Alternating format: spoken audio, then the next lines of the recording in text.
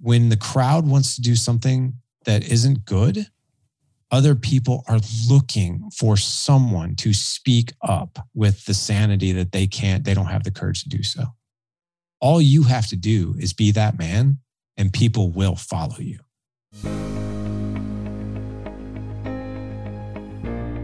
If I could give you one message that could dramatically shift the direction of your life, I would tell you to visualize a world in which there was no judgment for the decisions you've made in the past, in which you weren't paralyzed by fear and you could make decisions that were in alignment with the life you desire to live.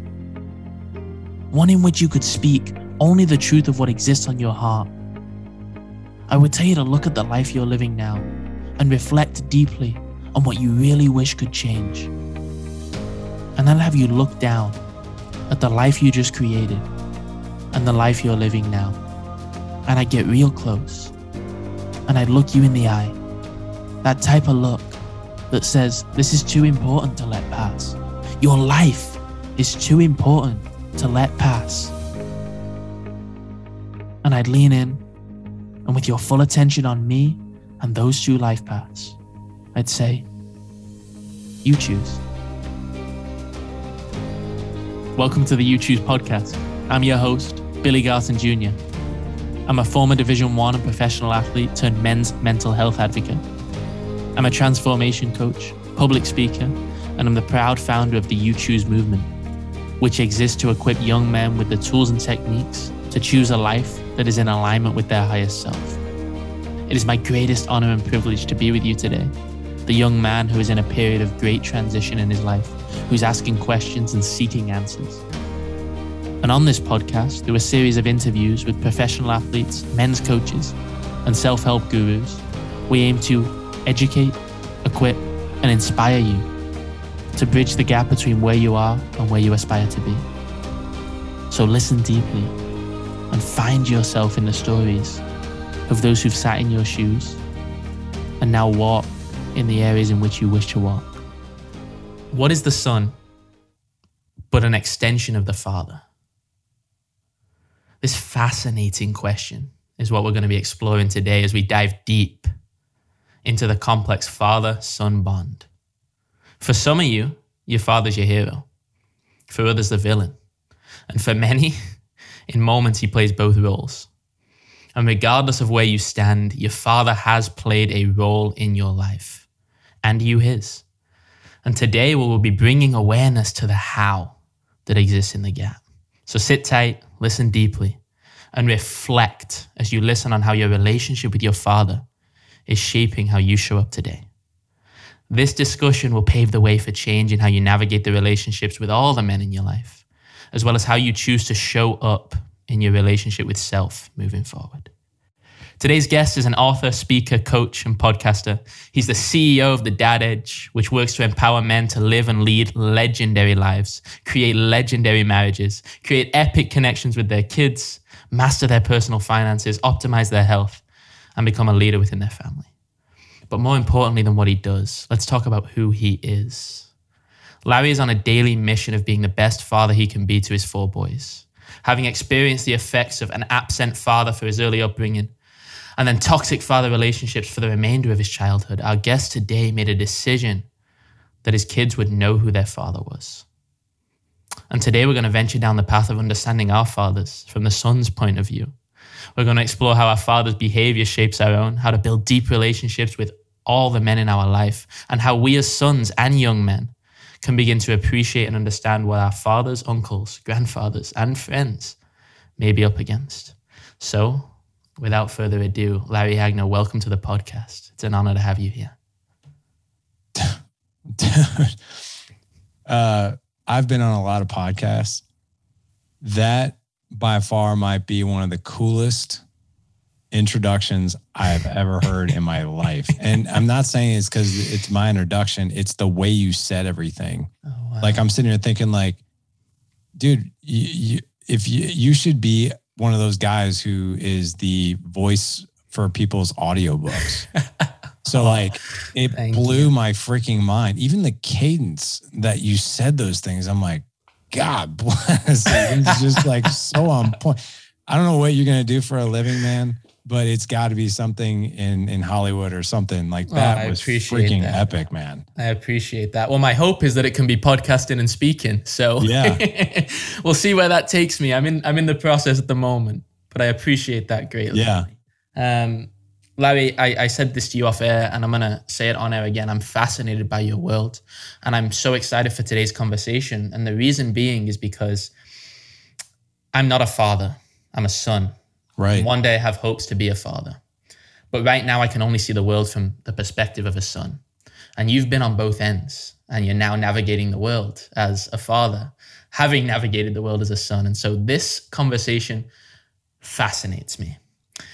And in order to give context to the audience, I know I shared briefly with the audience in the intro here, but I would love to hear from your perspective, just maybe a 30-second overview of how this world began for you. You had an absent father. You then had some toxic relationships with the father figures in your life. I want to hear it from your perspective.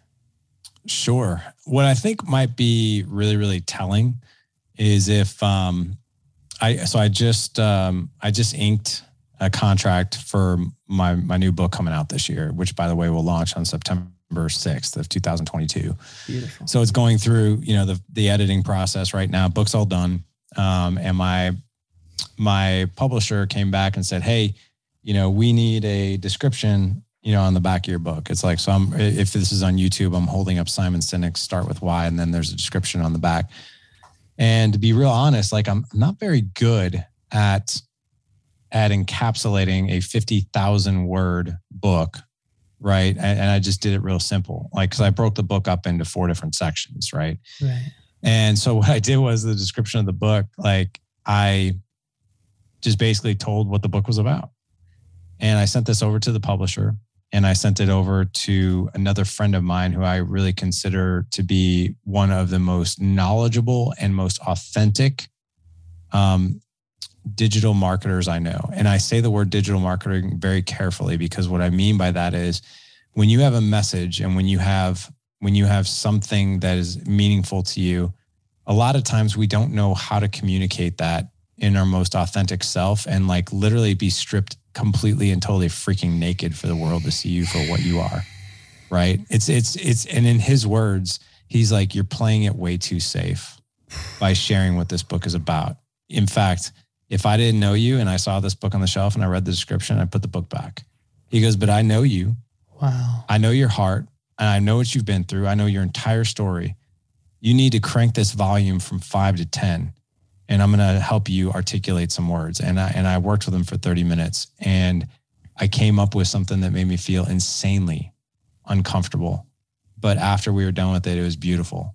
So I'll share with you. I would love you to share. Yeah. And it's just 4 sentences, but this is the first 2 paragraphs of the description will be on the back of my book. Okay. Once in 18 years of marriage, my wife looked at me with disgust and disappointment. 12 years ago, I lost my patience with my son, and I went from his hero to his monster. In that moment of anger, I became the very monster I always swore to protect my son against at all cost. And when I raised my hand to him, part of my soul died. There is no playbook for being a dad, and the hard lessons can feel like a left hook to the jaw when you're in the throes of fatherhood. The hardest lessons that we learn are usually by experience, and they usually come with very little warning. The goal for this book is to help you navigate through the peaks and valleys of fatherhood and marriage as they come to be the best, strongest, and happiest version of you. So that's how I started the book, because that's how Dad Edge got started. It didn't start pretty. It didn't start with me having an epiphany of what to do and how to do it. It came from one of the worst, darkest moments of my life, and that was spanking my 4-year-old son so hard that he hit the ground. Wow. Then picking him back up after realizing what I did, and he looked at me exactly like that. You're a monster. He was terrified of me. The first time I ever laid my hands on him, and the last. And that was very hard. And it came from a culmination of years of things that happened. And it was in that moment that I was the worst version of me. Wow. Wow. That was longer than 30 seconds. Sorry. It was longer, but it was beautiful and it was needed. Is this the son now that you post on your Instagram? That we're training for a bodybuilding show? Yeah. I wouldn't dare to touch him now because he's 135 pounds of muscle and he's so strong. When we wrestle, he can throw me. I'm 180 pounds. So I'm not much more than him. He can throw me around pretty easily now. Wow. I love that. And I love that relationship that you've cultivated online from what I see. And I know you can often see things online and they encompass an entirely different perspective of what goes on and has gone behind the scenes. But I suppose I would love to know, when you look back and reflect on that moment, how do you see your childhood and your upbringing playing a role in that one moment for you?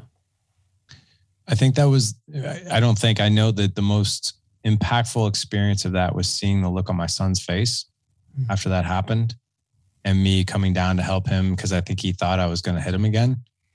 And he was petrified. And it was in that moment I saw that look. And I say this a lot. I didn't see my son. I saw me. And that was a kick in the balls. Because I remember being on the receiving end of that many times growing up, like where I was freaking just terrified, right? Beat downs were coming. Alcohol and, covered breath, breathing in your face as they're screaming and yelling, and, hits to the head, hits to the face, thrown over your bed. It was very surreal. And the funny thing is when I became a dad, I had a laundry list of things that I was not going to do. And that was one of them. I was like, man, fatherhood sucked for me growing up. It certainly isn't going to suck for my kids. I'm going to be this man. And I had this laundry list. I was like, okay, I know all these things not to do. And that literally, I thought I was set. I was like, I know all these things not to do. So I know I'm going to do it right. What I found out really, really quickly as I weeded my way through the first 6 years of fatherhood was that having a laundry list of things of what not to do is no help really whatsoever. In fact, it's almost like you go to Lowe's to buy your brand new barbecue pit that you have to put together, and you open up the instruction manual and it's like, here's all your tools, the nuts, the bolts, the pieces.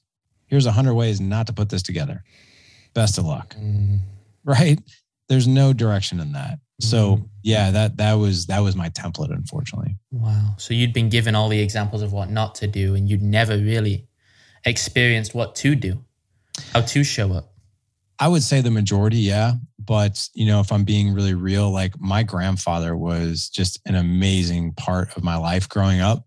And my grandfather was like literally the example. He was so good at teaching me by example of what it meant to be a good man, to love your wife, to communicate, to be affectionate. So I was able to at least view that. And I did spend a lot of time with my grandfather growing up. Beautiful. Beautiful. Would you say you found it more difficult being a son or a father? Oh my gosh. So you mean, and you're talking about my own experience, right? Your own experience. Yeah. Yeah. Good question. I'll answer that two ways. It was more difficult being a son because I had no control. Like my environment was my environment. I couldn't do much about it. So that part was difficult. It was easier being a child though, because it was just me, right? I was the only one I had to worry about. Yeah.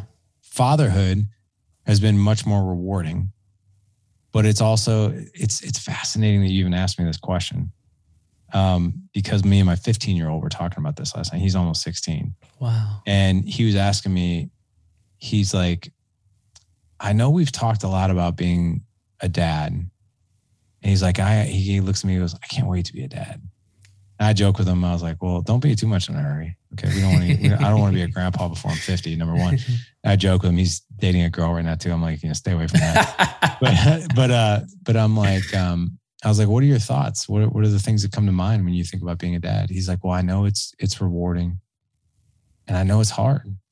And I was like, well, tell me about both. And he's like, well, I see the joy that you have in it, but I also see it's hard for you. Like, yeah. I was like, and I just had like this really super deep thought. And I never articulated this to him. And I said, you know what the hardest thing about fatherhood is? And I'm not speaking for all fathers. I'm just speaking for me. I was like, but I'm thinking I'm probably speaking for all fathers.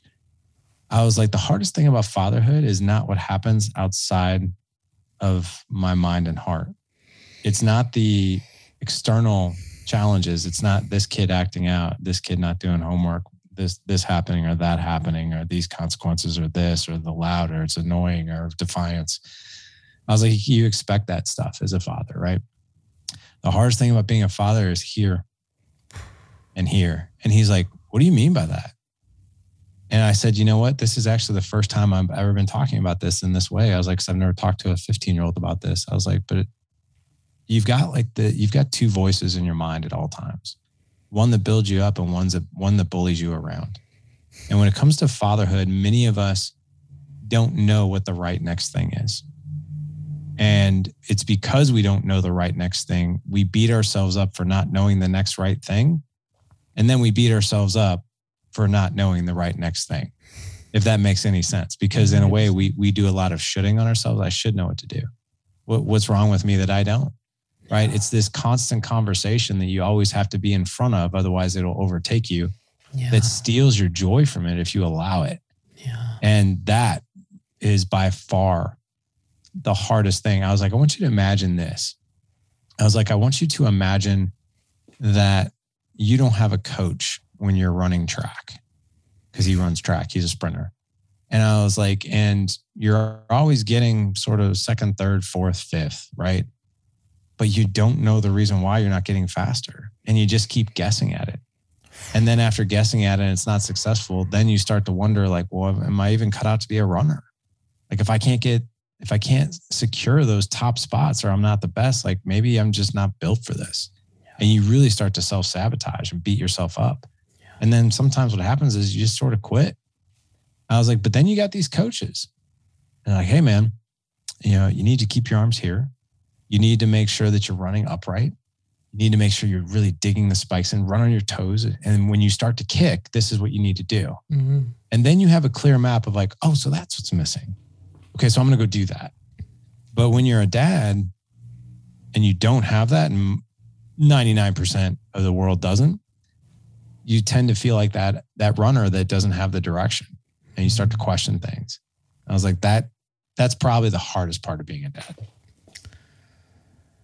I think this is a topic that a lot of sons face as well, which is the topic of feeling like we have to have everything figured out. And I have no doubt that heightens as you become a father, because you're now responsible for something more than just you. Yeah. And this brings me to a topic that I'm so excited to touch on. And that is that topic of not letting our walls down because we feel as though we have to be perfect. I want to hear your perspective on that as a father, and how you approach that with your son, and with all your sons, and maybe your wife as well. The admittance of the fact that you don't have it figured out, and that's okay. Well, first of all, I think that you're touching on another conversation that I actually had with my son not too terribly long ago. And what I mean by that is so we talked about, it was another conversation with the same kid, actually. Now I'm thinking about it. He's like, what's it like being a dad? And I was like, you want to know? He's like, yeah. He's like, you really want to know? Like, yeah. I was like, what does it feel like for you on your first day of school? And he's like, a little lost, not really sure what classroom I'm supposed to go to. I know the school and I've been a student, but I'm unsure of what's going to happen. What are my teachers going to be like? It's a lot of uncertainty. Yeah. I was like, a lot of fatherhood is that. And he kind of looked at me like, what? Because your kids, I think, even though they know you're human, they think you know everything. Or the way we operate, they're like, oh, well, that's just the way. Yeah, they know everything. So yeah, we're doing this. Yeah. And I always tell them, I'm like, let me give you an example. You're one of 4 boys. You're my oldest. And right now you're 15 months and I'm 15 years old and 3 months. Today is my first day raising a 15-year-old in 3 months. And tomorrow will be my first day raising a son who's 15 years old and 91 days. Every day is new. Some of the things happen and you're prepared for them and some things you're not. I was like, but one thing I can tell you is when you're a father, a lot of times your life is as soon as you have a handle on whatever stage your kids are at and you've got it and you're ready for it and you know how to operate, they've just moved to the next and you're a bit lost again. Yeah. And he's like, and I was like, Ethan, I make so many mistakes a day. And I could literally probably fill up an entire wall of my office writing all the mistakes that I've made. And I was like, but I also know that I'm human. And I was like, and one thing that you're going to realize as you get older is your dad was human. And to be honest, I was like, you're going to grow up with your own baggage of crap that I did to you. You will. Said, no. Like you're a great dad. I was like, I appreciate you saying that. I was like, but I'm an idiot sometimes. I truly am. I was like, and it's really hard as a father when you just asked about perfection, because it's something that you want to execute flawlessly. And you also want to enjoy the journey, right? As a father. And when you're not doing that, like, listen, when you're at your job, like it's easy to measure. Like, oh, here's my annual review. Here's all the things I'm doing great. Here's opportunities to improve. Yeah. When it comes to your health, here's my body weight. Here's my body fat. Here's my blood work. This is where I'm at. Easy to measure. This is where I want to go. Same thing with your finances. Here's how much money in the bank. Here's how much I make. Here's how I want to be in 5 years. Boom. There's the formula. Just go do it. With fatherhood, it's dynamic. You know, it's hard to measure. It's hard to bob and weave. It's hard to know if you're even doing a good job. Right. Yeah. So, those are the challenges that reside in that. Right. And you have to really accept there is no perfection. There's only progress. And for any man or son or daughter of a man, knowing that your father is probably doing the best he can with what he has, and also knowing that it's not a clean ride. Yeah, man, you get your hands dirty, you get beat up, you get knocked down, and you also have feelings where the team is lifting you on their shoulders and like, dude, freaking awesome play, man, clutch, right? Yeah. It's all of that. Yeah, I love that, and I think, from my perspective, I'm one of four. I'm the eldest of four as well. Nice. So I that's why I love the dynamic you have going on with your eldest son at the moment. My father, I was very fortunate in the respect that my father was there, and he's always been there, and he's always done the absolute best he can for me to provide opportunity, to send me to some of the nicest schools, and to be there as a loving dad. And as you shared there are a lot of things through his experiences that I've watched, observed, and listened to that I look at that I don't want to take on as a man. And I think that's okay. And that's why I love this conversation, because I feel like observing, and I have so much more empathy now for my dad as I've aged, and I'm like, he isn't perfect and he is a human and all of these different things. But as I've began to navigate this relationship with my dad, and I'm speaking from a son's perspective here, for a long time, I felt a level of guilt for having and being angry at him in moments and being frustrated at him in moments. And that level of guilt existed because of all the beautiful things he did. And I suppose one of my questions for you is, how do you navigate the relationship with your son where you know that there's a lot of things that you've shown him or done or shown up as that are going to affect him for positive or for negative, and he will carry all of that baggage? And how do you show up in a relationship with that knowing? Because I feel like for so many of us, that causes us to want to hide. We want to hide because we don't want to show up with all of us. What I'm hearing from you is your son asks you questions. I have never, personally, this is a vulnerable moment for me. I have never asked my dad those questions that your son's asking you. And I don't think many men have. And at the same time, we all crave that type of relationship. How have you cultivated that? Dude, let me just take a side note here. I've got almost 900 podcasts under my own belt with my own dad edge. And that's not counting probably. I mean, I would say to date, maybe I've been on 2,500 different podcast interviews, right? You're 23 years old Yes. Has anyone ever told you that you are an old soul? And I mean that as a compliment. Thank you. I've been getting it a little bit more recently as I've started to do this work. I don't know what you do outside of this. I've never met a 23-year-old person that can communicate and articulate like you can. Like, dude, some of the things you're saying, like I'm sitting over here listening to you and my eyes are watering up. I'm like, and the reason for that is because I'm viewing you as probably what my son is going to be like when he's 23. And I feel like I'm almost having a conversation with what my son is probably going to turn out to be. He's the oldest. The one I'm referencing, he's my oldest of 4. Wow. And the questions that you're asking and the experiences with your own dad is making me really realize the impact of my boys when they're in their 20s. Sorry, that was very unexpected, man. I don't get very emotional on podcasts like this, but man, this one's really hitting me, and in very good ways. I mean, everything I said is a compliment. Well, thank you, and I want to let you know you're welcomed. Yeah. You're welcomed. I think this is beautiful. To answer your question, we live by a quote in this house. And that quote is, your honesty and ownership is celebrated and not punished. And that goes for us too.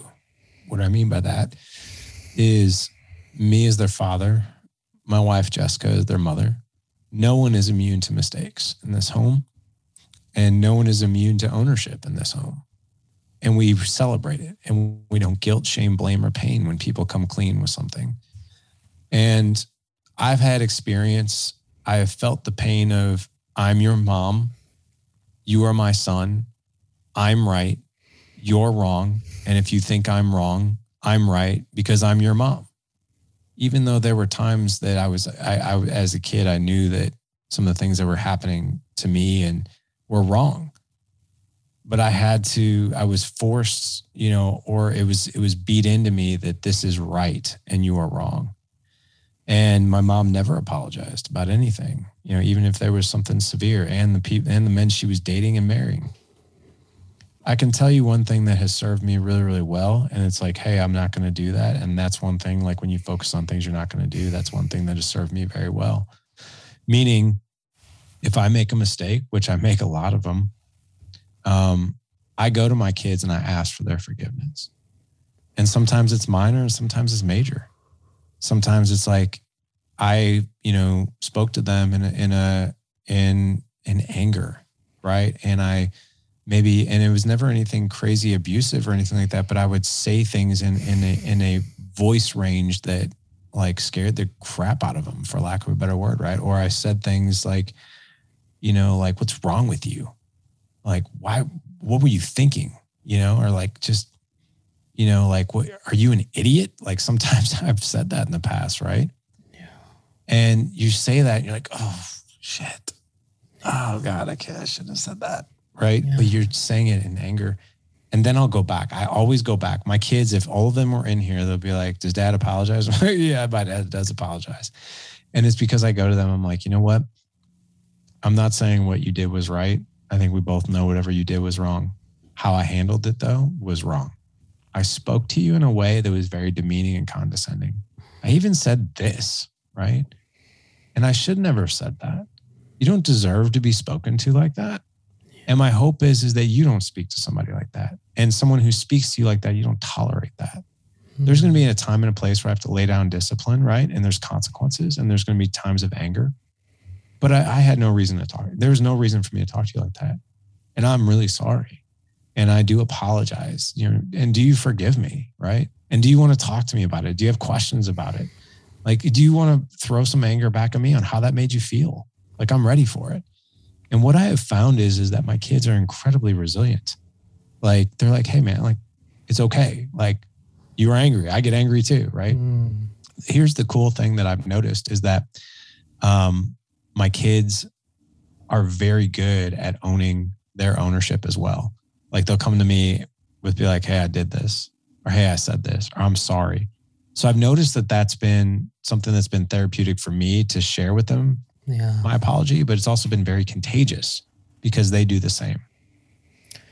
First and foremost, that level of vulnerability is so deeply admired from my perspective and from every young man who I can speak for in this moment, who wishes they could go there. And there's been so many times in my life where I have felt the urge to want to release and cry and let out. And there's something that has stopped me. And so I admire that so much. And thank you for the kind words that you shared there as well. This topic opens up a whole nother can of worms for me in a beautiful way, because I look at being a son and also reflecting on fatherhood from the people who have, not only my father, but those who have emulated father figures for me in my life. And it's almost like the expectation of perfection without the willingness to apologize is what causes the difficult dynamic. And what you're suggesting here is that there is no expectation to be perfect, but an expectation that when you know you're wrong, you will accept that you're wrong. And that allows for a much more beautiful dynamic. Saying that, it's not as easy as it sounds. And I want to pick your brain and really hear your perspective on how much courage did it take for you to be willing to be that vulnerable? And I don't mean crying. I mean being willing to accept, which has been one of the toughest things for me. And I know it's for so many men as well. Accept that you were wrong and go back and admit that. To your kids, right? To your kids. Yeah.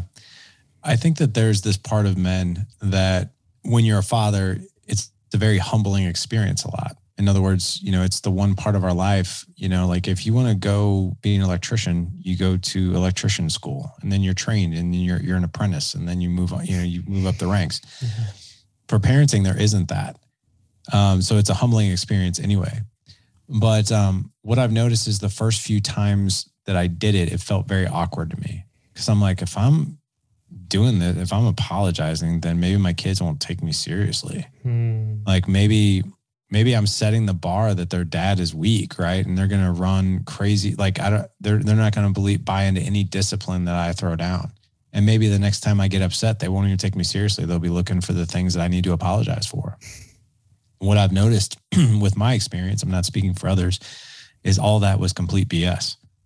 In fact, it did nothing more than actually strengthen the relationship. And then it also, it added more credibility to our relationship and more safety to our relationship. And even in times where I would get upset the next time, right? Or I would get angry at something, I always had those gut checks. I had my own guardrails that are like, hey, I set this example that this is not the way I operate. I apologize about it last time. Yeah. So therefore, the next time I'm in that position, I'm well aware of those guardrails. And what I can tell you is that apologizing to my kids for poor behavior on my part has diminished over the years. And I think a lot of it has diminished over the years is because I've learned from being humble and apologizing and asking for forgiveness. And therefore those guardrails just get stronger and I know that they're there. So that's my experience with it. Wow. And how long did that take? Oh my God. It's a lifelong study. It wasn't like you woke up and be like, oh, I finally got it. But I will say it's kind of like a doctor, right? Doctors will never say that they've got everything down to a science. That's why they call it a practice. Yeah. So I would say the practice has gotten stronger through experience. It's not flawless or perfect, but I would say it's gotten really good. I'll say that. Beautiful. I love it. I want to circle back here because it's easy to say that the dad holds all the responsibility in his relationship with his son. And I'm going to be radically honest and say that for a long time, I believed that. And because my relationship at times has felt as though we've butted heads and at other times felt as though we've separated and not been as close as maybe we could have, I've fallen short in taking responsibility for my part of the relationship as a young man. And because of that, and maybe this is a personal question, but I think will hopefully apply to so many of the guys listening. What's my role in the relationship with my dad? Wow. To be honest, I've never really thought of that. I think, a son's role. I think it's really to,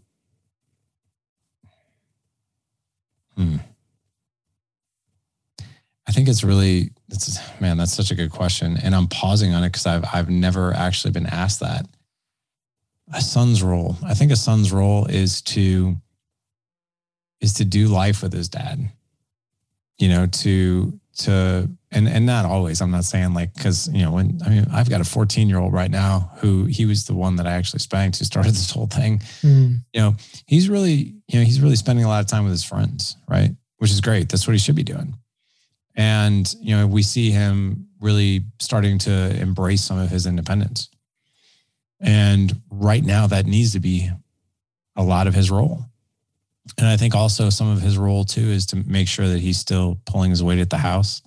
He is spending time with his family a little, not as much, of course. Yeah. But to make sure that there is a balance there. I also think it's a son's role to also be able to ask really good questions. Like I love my 15-year-old in particular. He's a very deep thinker. He reminds me a lot of you, actually. And he asks amazing questions. Like he's just genuinely curious individual. And I love that because it tells me he's eager to learn and he's very curious about how to operate in certain situations and just life in general. Yeah. And I think it's really cool to tap into those types of questions with your dad, because it also serves the father too. It serves the dad because it gets him thinking about his life and how he's operating.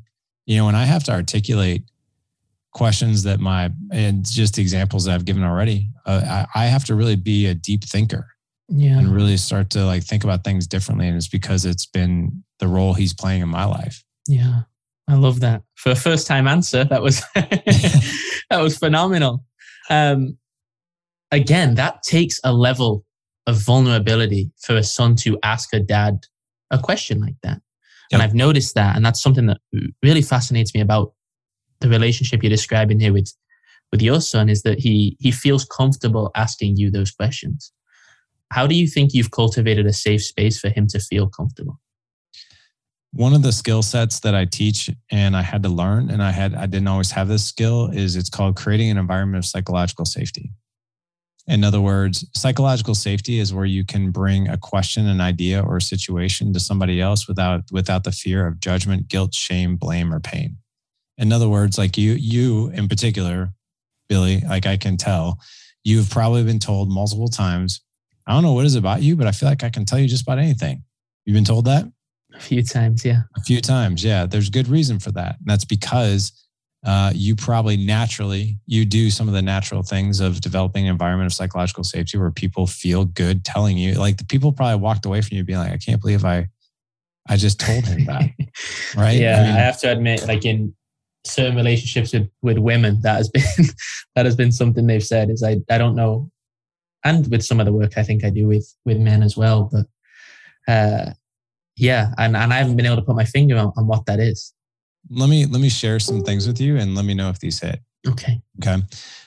So creating an environment of psychological safety. First of all, what I'll do is and by the way, it doesn't matter how old you are listening to this show. What I'm about ready to share with you will be gold for any relationship that you have, whether it's your girlfriend, whether it's your boyfriend, whether it's your kid, your brother, your mom, your dad, doesn't matter. Developing an environment of psychological safety has a lot to do with inviting the person to be their most unapologetically authentic selves, and that you have to have the emotional IQ to be ready for whatever comes your way. I call it being vigilant like a Navy SEAL, right? Because the Navy SEAL is always vigilant for the danger, right? And they're always, if you notice anything about Navy SEAls, they're usually calm. Yeah. It's one of their money cards. They can stay calm in chaos and still think logically. They don't necessarily, they're taught not to react with a crap ton of emotion and then make poor decisions based on emotion. That's one of the things that they learn. So one of the skill sets is I like to actually produce that. In other words, like I'm always vigilant that my kids could tell me anything at any time. And I've heard some things, man. Yeah. But I also like to ask them 3 questions every day. And I'll give you the psychology behind them. Most people are programmed to say, how was your day? Terrible question. because you get a one-word answer. Crazy, fine, good, busy, whatever. Yeah. It's a default question that's going to get you a default answer. So when you ask somebody, tell me about the most amazing part of your day. Tell me about something that you won at today. Tell me something that made you laugh today. Tell me something that you're proud of today. It doesn't matter how you phrase that first question. What that does is you're training somebody to get into a state of gratitude, and you're connecting with them, because people love to talk about things that are good. And they're like, oh my gosh, like I actually PR'd in my 100-meter dash today, which my son has been PRing for the past couple of weeks, getting ready for his track season. I'm like, dude, that's amazing. What was the PR? It was 3.79. Man, it was 0.09 than what I did 2 days ago. I was like, dude, that's awesome, man. Right? Then you celebrate that. It's a high point moment. And then they're smiling, right? So they feel good about the connection already. Tell me something you failed at today. That was a little harder, and then what you're doing though, and I always follow up with, what'd you fail at today? What'd you learn from it? Here's the thing. And you can probably relate to this. I know growing up, one of the worst things that it was like a feeling in the pit of my stomach if I had to tell my parents something I did bad at. Test, poor performance on the baseball field. I missed this, missing assignment, got a D on the test, whatever it is. Yeah. And that is a hard thing to do, and you're dreading that. But the way we position failure in this home is fail fast, learn fast. Like, we love failure. Like, we love mistakes, because then we get to talk about them. What'd you learn? Hey, sometimes there's a little bit of pain involved, especially if they know what they did wasn't right. But for the most part, it's like, hey, what would you do different? Yeah. So when you open that door, that Pandora's box to your kids of being able to say, what'd you fail at? It's all on how you respond. So like, for instance, remember the science test I told you about the other day? Like, yeah, I got a D on it. Now, me being a father, there's that part of me that's like, dude, I freaking told you to get off your phone, man. Yeah. I told you to study more. You procrastinated. You did this. You did this. It's like, I want to go into lecture mode. That's where I want to go. But here's where I go instead. I'm like, oh, tell me more. I stay away from the word why, because why will actually de-escalate psychological safety. Why is a 3-letter word that puts somebody in the defense. Why'd you send that email? I don't know. But if you say, hey, I saw that email, tell me why you sent it. Or I saw that email, tell me about that. It's an invite versus accusatory. So I'll be like, oh, well, tell me about that. Yeah, there were some questions on the test I really wasn't prepared for, and I'm like, okay, which questions? Well, we were supposed to study chapters 1 through 6. I only went to 4. I kind of neglected. I thought I knew everything in chapter 5 and 6, but I just, like, okay, well, sounds like you learned a few things just from that experience alone. Tell me what you learned. Well, if I were to do it over again, I probably would study all the chapters. I'm like, yeah, that's a really good point. Well, let me ask you this. When's your next test? It's next Friday. Okay. Well, based on the information that you've told me and some of the things you've learned just by experience, what would you do different? And I'd be like, man, I'd study everything. Okay.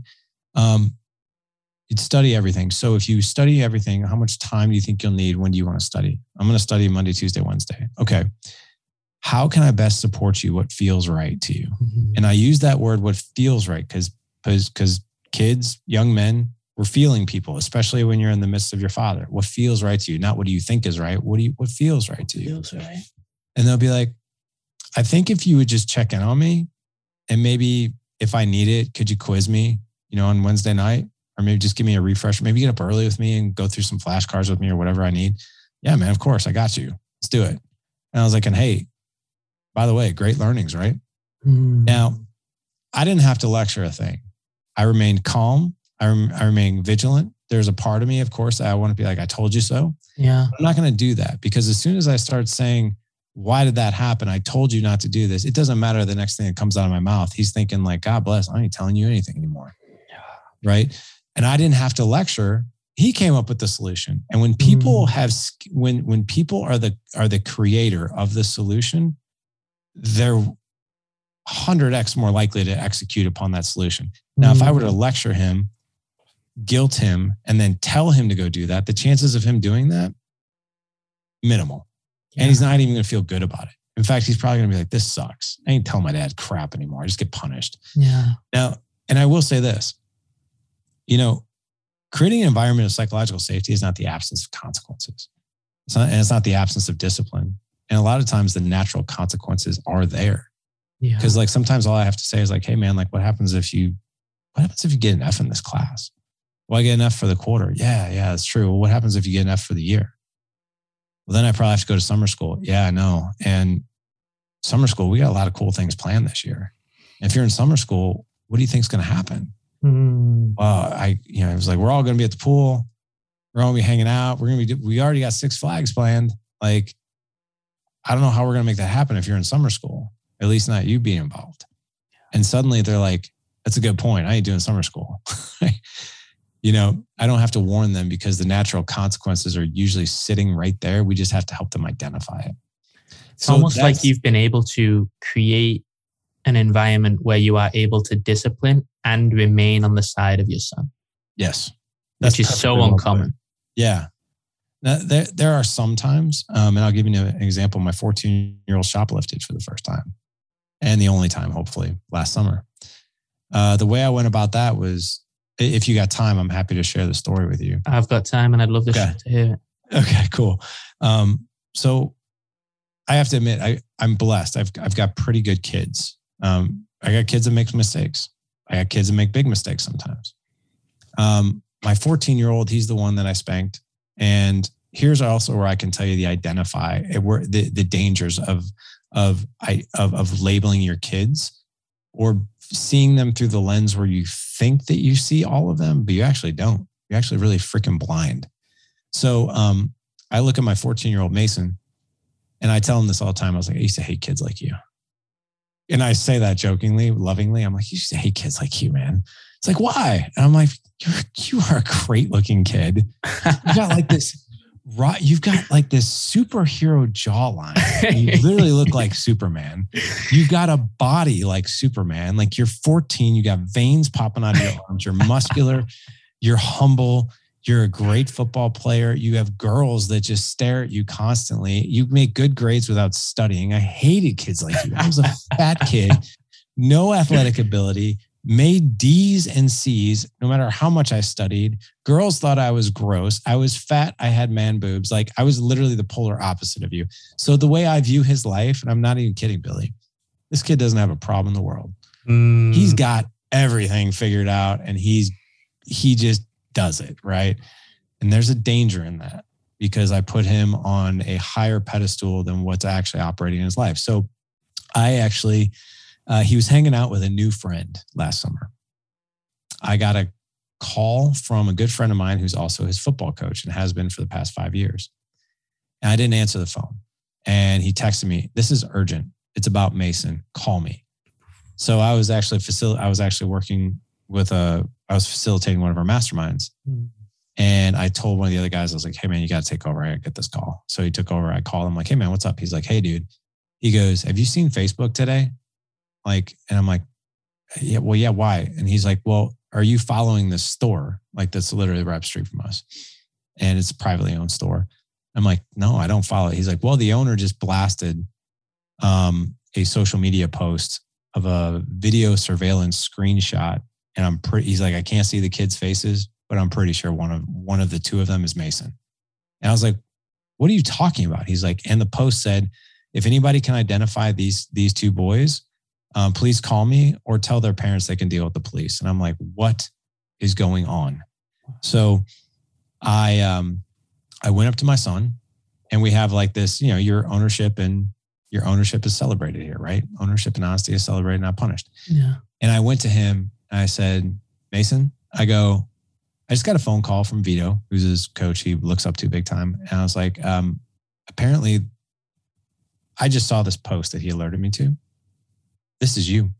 I can tell it's you. He had his hat was down and all this.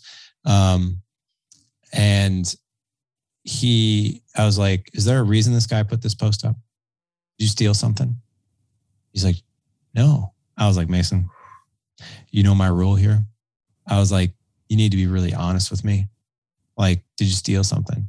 Or did this other kid you were with, did he do it? And he was only hanging out with them for like a month. He was like, I didn't steal anything. And I'm like, I'm going to give you one more chance, and then I'm going to call the owner, and I'm going to get the story either way. So I'm really hoping you just come clean with me if you did something wrong. No, I didn't. Like, okay, take your word for it. I called the owner. They're like, yeah, your son stole. And I'm like, my son? Both? And they're like, yep. The kid he was with did it first. And then you see in the video, the kid was in his ear for probably 3 or 4 minutes. And finally, your son caved and put something in his pocket. And I'm like, holy crap. I went to my son and I got nose to nose, toes to toes. It was not an environment of psychological safety. This one was serious. And I go, is there anything you want to change your story on? And I was yelling, and I was pointing my finger in my face, and I never say the F word to my kids. And I was like, so help me God, if you fucking lie to me, like, you are never going to see the light of day for at least 90 days. Do you understand me? And I scared the shit out of him. I'm not going to lie. And he's like, okay, I did. And I'm like, get in the car. We're going up there right now, and we're going to make this right. Walk in there. The guy who owned the store was an ex-cop for 30 years. And we went in there, and I said, and I put the car in park, and I said, Mason, the guy who owns the store is an ex-cop. I don't know what he's going to do to you, but I'm not going to go to your defense. You're going to have to feel whatever punishment's coming your way. I don't know. This guy might press charges. You might have to do community service. I don't know, but you're going to do whatever it is. And I said, the other thing too is you're going to pay for this item. And then you're going to offer to do work at this guy's store for free. I was like, that's my rule. We go in there, looking at the video surveillance, and there's nothing ever so devastating as seeing your kid like literally take an item and put it in his pocket. And I just looked at him, and I just said, I am insanely disappointed. Insanely disappointed. I said, get your money out, pay this man. I was like, sir, whatever it is you want to do, I'm on board. You want to press charges? Press charges. You want to put this kid to work in yard work? You want weeds pulled? Whatever. And he laughed and he goes, it's not necessary. He goes, listen, and he was talking to both of us. He goes, I've been a cop for 30 years. And he goes, son, I know a bad kid and I know a good kid when I see one. The kid you were with, I can guarantee that kid is not good for you. He had bad written all over him. He's like, you come across to me as a good kid who made a mistake.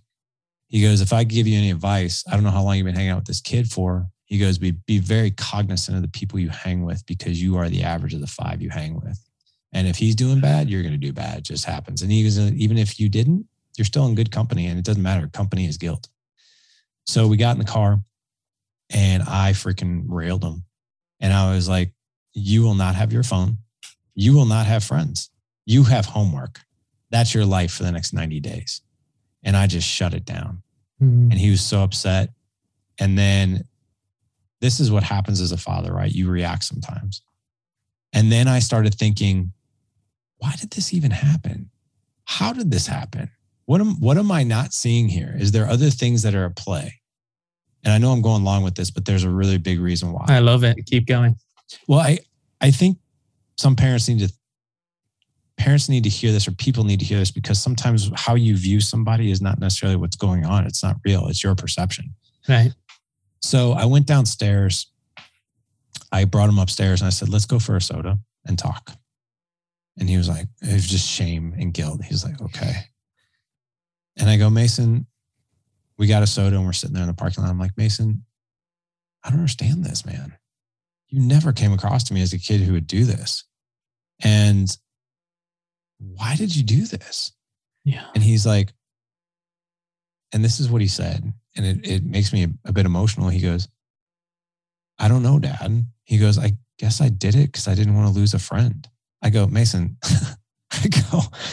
you're like one of the most popular kids I know, dude. I was like, you got friends all the time. I was like, you have a whole football team you've been playing football with for 5 years. You got all these friends on the football team.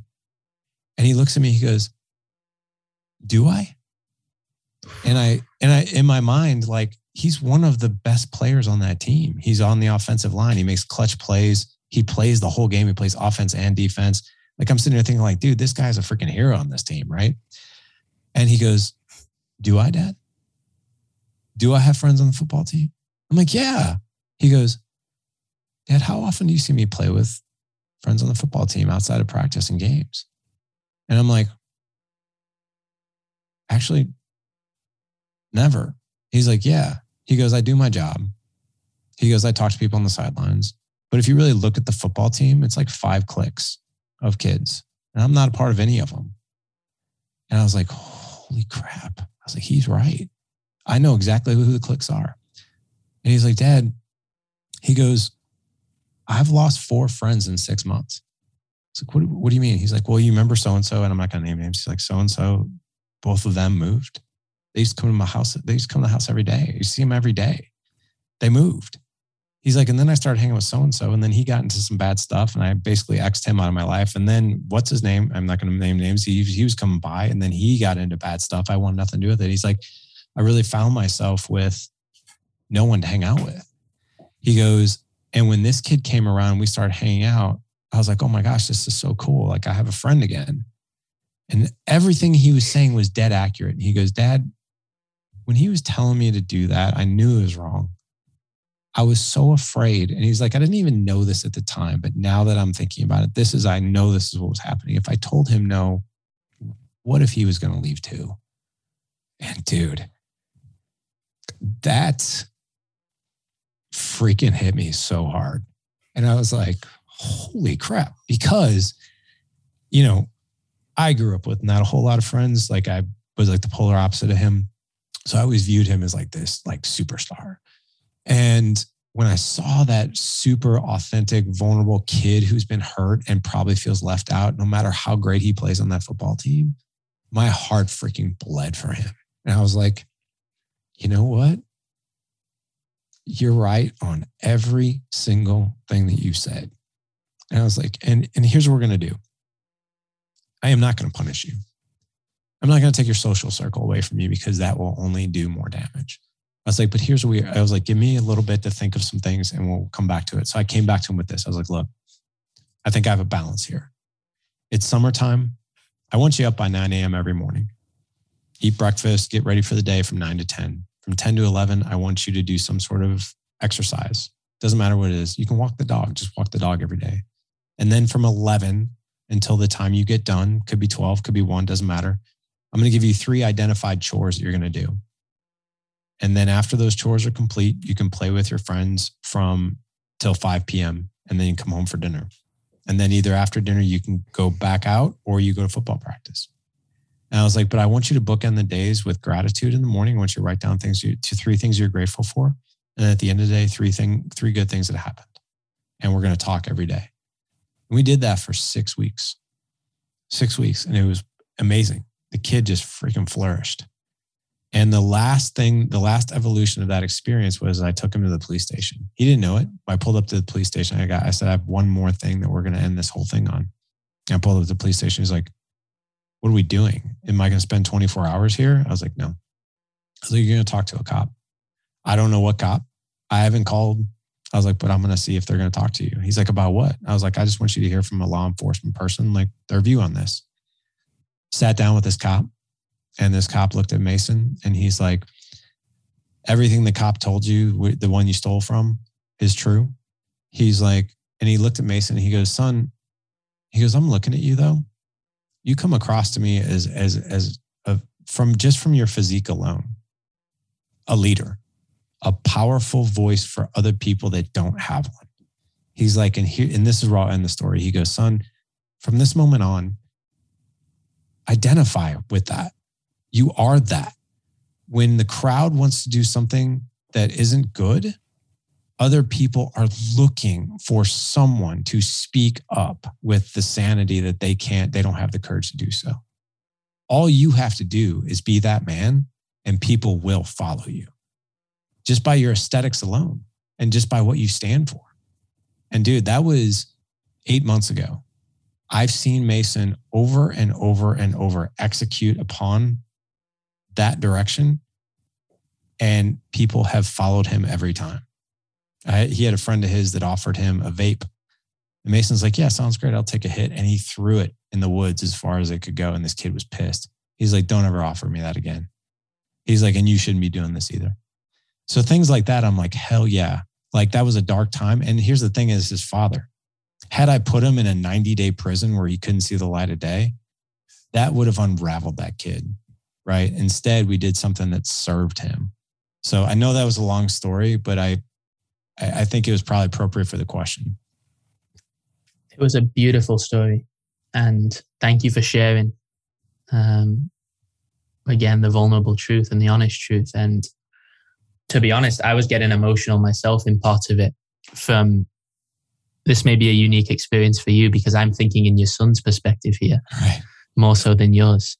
Can I ask? Yeah. What is your perspective? I'm really genuinely curious. I relate heavily to your son. My entire life, I was the best athlete on every team I played. I played soccer, and I ended up playing professional soccer for a few years until recently I tore my ACL about 6 months ago, playing professionally, first game of the season. And I wasn't necessarily a very good looking kid. When I was younger, I had a lot of acne all over my face. I was really small. But I grew up in a very wealthy family. And I grew up in a background where I was sent to the nicest schools, taken on the nicest vacations, lived in the nicest houses. And I was an incredible soccer player. So from the outside looking in, I had it all. I had everybody who wanted to be around me. Everybody who wanted me in the environments that were perceived that I wanted to be in. Even when I got to college, from the outside perspective, I had everything. I was on the soccer team. I had teammates. I had coaches. I had a girlfriend. And I had a lot of friends. And I have an English accent, which makes for great conversation. And at the same time, I was deeply alone. Deeply alone in my own mind. And the scariest part about it was everybody sees what's going on outside. And so nobody sees you. And nobody cares to ask.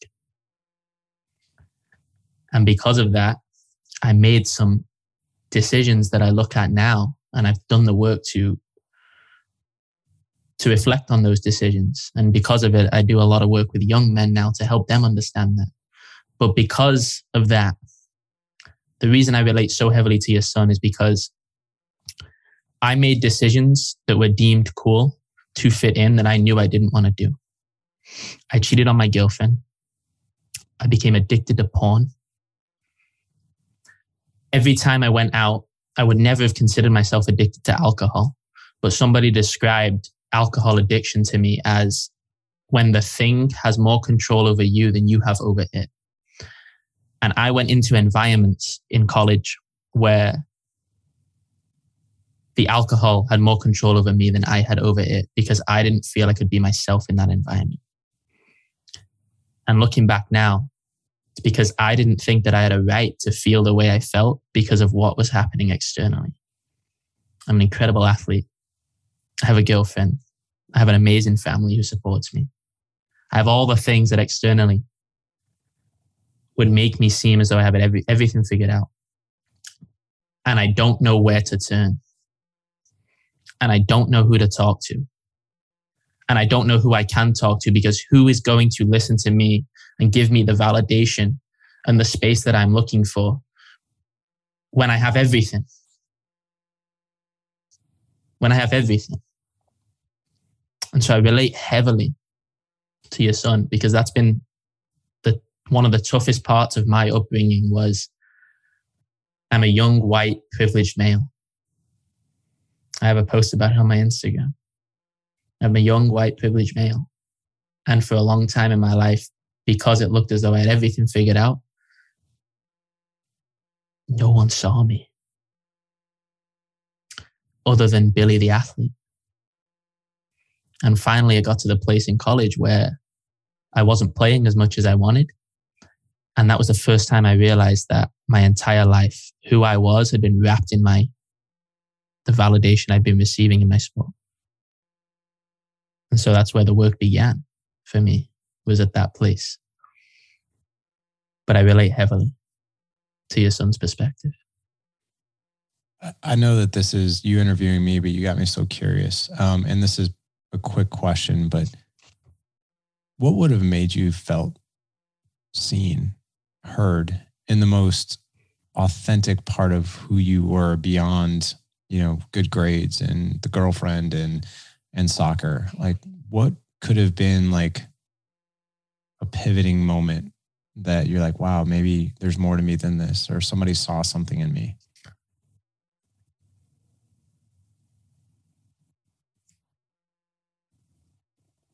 I needed somebody to sit me down, cultivate a safe space, and ask me what I want. Because no one asked me. And when I didn't feel like I was being asked what I want, I was always living a life according to what everybody else wanted for me. To go out, to play soccer, to hang out with those people, to go to that place. And no one asked me what I wanted.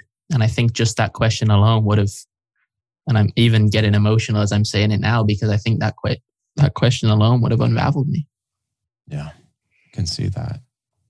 Because if you're living within the identity that, number one, you get validation from, right? Even though maybe it's not fully who you are, but it's like, well, everybody expects me to be this person. And then who am I without it? But maybe some guidance around what it could have looked like without it, or the person outside of those things. Exactly. I appreciate you sharing that. I appreciate you sharing.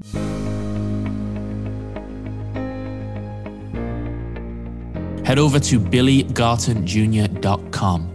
Scroll down to the section that reads, "Are you looking for a place to figure it all out?" Click on the button that reads "Count me in," fill out the information, and a member of my team will be sure to reach out to get you involved in the You Choose Brotherhood. Boy, will this brotherhood change your life. Community and connection meets courageous conversation. Monthly mastermind calls, bi-monthly brotherhood check-ins, mini courses, and answers to some of your life's greatest questions. We have it all in here. Head over to billygartonjr.com. Scroll down to the section that reads, "Are you looking for a place to figure it all out?" Click on the button that reads "Count me in," fill out the information, and a member of my team will be sure to reach out. Super excited to see you there. And Larry, I think we're going to have to do this another episode here, because we have so much more to talk about, and you're a beautiful storyteller. And thank you for telling those stories, because it allows me, and I think that's the great thing about storytelling, is it allows people to find themselves in their experience in relation to the story. So thank you for sharing. Thank you for being so honest, so open. Before we close this out, where can people find you, and what do you have going on?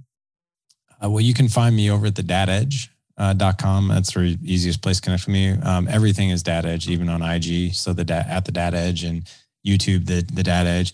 Anywhere you listen to podcasts is where you'll find us. We're on every single channel, even Pandora Radio, iHeartRadio, obviously Google Play and iTunes and all that good stuff. I can't even keep up with how many channels there are, but that's the best place to find me, is there. Beautiful. And you have a book coming out soon as well, yeah? I do. It's called The Pursuit of Legendary Fatherhood. It will be out September 6th. I'm going to buy it for my dad for sure. Awesome. And you guys, if you feel comfortable enough, the guys who are listening, to speak to your dad, and you feel that this is something he could need, just send him a nudge. Just send him a nudge. Don't force him, but just send him a nudge. Larry, thank you so much. Everybody else, you know where to find me at Billy Garton Jr. Keep following, keep subscribing. I'm not even going to say the name of this podcast, because we're in the potential rebrand at the moment. So I'm not going to say the name, but you will know when it's out. You will know when season 2 is officially coming around. And thank you for tuning in and really listening deeply. And I hope you found yourself again today in the story of another man's experience. So thank you guys. I'll see you all soon. Thank you.